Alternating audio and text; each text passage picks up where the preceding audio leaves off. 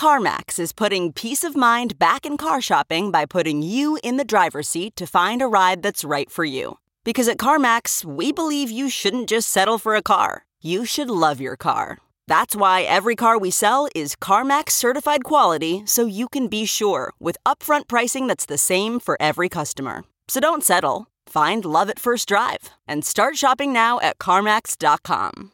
CarMax, the way car buying should be. Okay, picture this. It's Friday afternoon when a thought hits you. I can spend another weekend doing the same old whatever, or I can hop into my all-new Hyundai Santa Fe and hit the road. With available H-Track all-wheel drive and 3-row seating, my whole family can head deep into the wild. Conquer the weekend in the all-new Hyundai Santa Fe. Visit HyundaiUSA.com or call 562-314-4603 for more details. Hyundai, there's joy in every journey.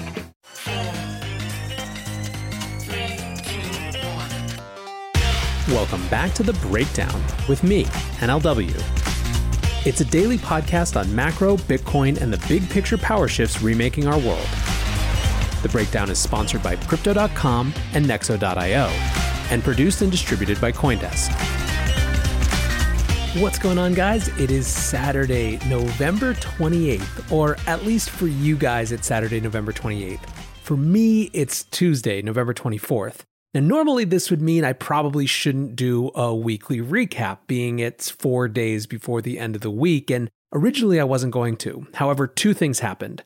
The first is that there has been a lot of news in just the first 48 hours or so of the week, so it honestly seemed justified.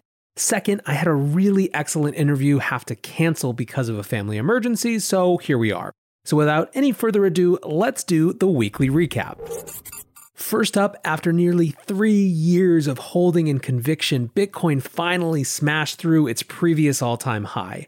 At least, I hope that has happened. It does feel, however, recording this again on Tuesday, that the all-too psychologically important milestone is just around the corner. The interesting thing to me in some ways is what will happen right after. Will we have a quick temporary course correction and drawdown?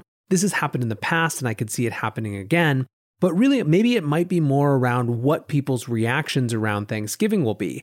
Having reached or come near the all-time highs, will Thanksgiving conversations lead people to FOMO in? Or will people try to be clever and wait until there's some sort of retracement? I really don't know, so it's going to be fascinating to see what happens in the short term. But for now, let's shift to some news that did in fact happen before I recorded this show. First up, Janet Yellen appears to be Joe Biden's pick for Treasury Secretary, as reported by the Wall Street Journal on Monday. So let's discuss what this means. First, holding aside whatever you think of her policies, Yellen has had a badass, glass-breaking career by any stretch of the imagination. She was the chair of the White House Council of Economic Advisors under Clinton and was ultimately the Federal Reserve Chair from 2014 to 2018. Assuming she is confirmed as Treasury Secretary, she will be the first person to have held all three of those roles. Crypto people might recognize her as the woman at the forefront of the famous hearing where someone held up a sign that said, "Buy Bitcoin." And when it comes to Yellen coming in now, she makes sense in the context of the prevailing and shifting conventional wisdom around debt and deficits.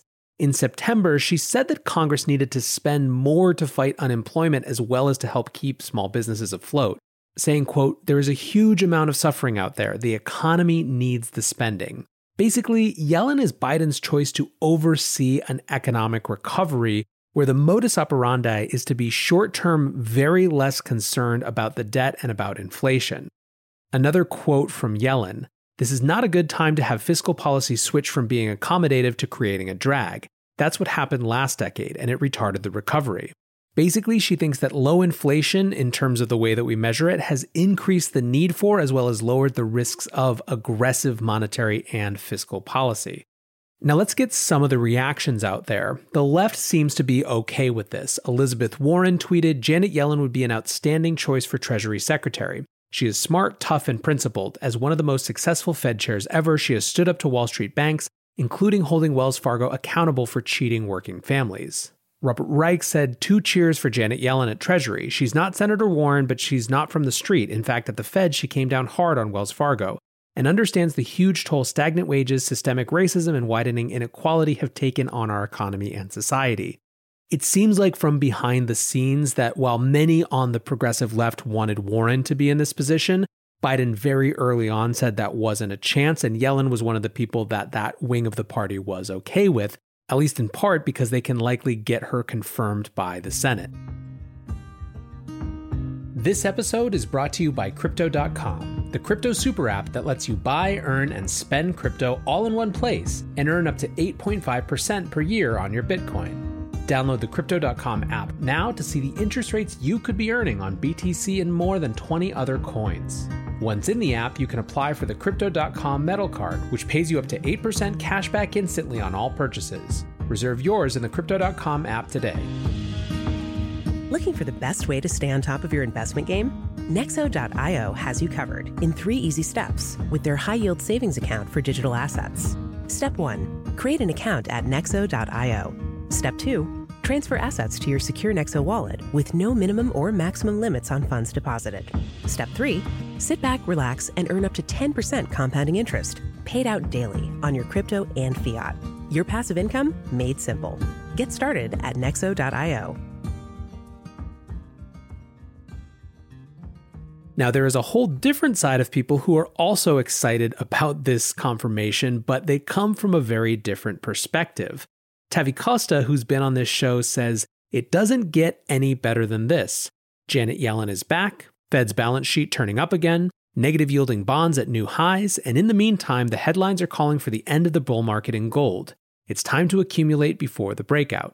So, of course, Tavi is arguing here that inflation hedges are likely to be even more relevant in the context of Yellen as Treasury Secretary, and he thinks the market is mispricing that. Pomp took this into the Bitcoin context, saying that she was about to create the ultimate Bitcoin tailwind. In his Pomp letter, he argued that she was much more likely to focus on the reduce unemployment side of the Fed's mandate. Quote, essentially, Janet Yellen is likely to be Bitcoin's greatest ally over the coming 4 to 8 years. She has never seen an opportunity to print money that she didn't like. She's never seen a situation of high inflation that scared her. Given that we are living during a period of high unemployment due to the coronavirus, it would be my expectation that Janet Yellen will begin pulling out every tool of monetary stimulus to get unemployment lower. Bitcoin will benefit from the fear of high inflation, regardless of whether it actually occurs or not. When people think high levels of inflation are coming, they will move their capital to be positioned in inflation hedge assets. If the inflation comes, great. If the inflation never happens, the capital flows will drive asset prices higher anyways. The concept is counterintuitive, but we have seen it play out numerous times in the past. Janet Yellen will solidify the narrative that higher inflation is coming. She will drive home the point that monetary stimulus bombs are always right around the corner. This will be an even stronger tailwind for Bitcoin in the coming 12 months. But next up on today's weekly recap, let's connect the dots between Yellen and the Dow, because whatever Bitcoiners think, the Dow seemed to like it. On Tuesday, the Dow hit 30,000 for the first time ever, and there are a few factors that might have been driving it. One that's possible is vaccine optimism. Obviously, we got another dose of good news on vaccine trials on Monday, but like I said, that news was Monday, and the Dow hit 30,000 on Tuesday. More likely, it was some combination of two factors. The first is Yellen. Why would Wall Street like her? She's a known quantity. Mike Mayo, the senior banking analyst at Wells Fargo, said she's not pro-bank or anti-bank. She's pro-growth, she's pro-employment. She's an economic recovery specialist, and she is a known quantity to Wall Street. We know her. Clearly, however, stimulus optimism is a part of this as well. Wall Street has wanted more economic injection into the market, and they're more likely to get it with a Yellen Treasury Secretary. A second factor that's very likely driving the Dow up to record highs, however, is that President Trump has finally allowed the Biden transition to begin, the first step in acknowledging the reality that he will no longer be president come Inauguration Day next year.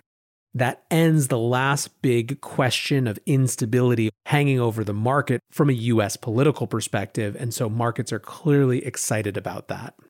Last up on the weekly recap today, something that probably deserves its own show, but we need to at least make mention of it here, is ETH2.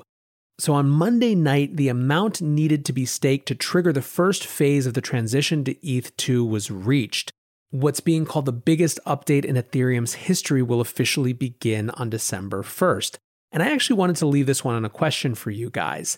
In general, the way that I see the breakdown is as a macro / future of finance / future of power show. And I believe that Bitcoin is a key part of any discussion of macro, of the future of finance, which is why it has such a huge amount of airtime. Other parts of the crypto space get in when they bridge into that reality. I think Ethereum and the world of smart contracts likely do, but it's also a little bit more technical. So I'm interested in your level of interest in covering that set of topics as well. Let me know in the comments on YouTube or on Twitter. And either way, I hope you're having a great holiday weekend. Until tomorrow, guys, be safe and take care of each other. Peace.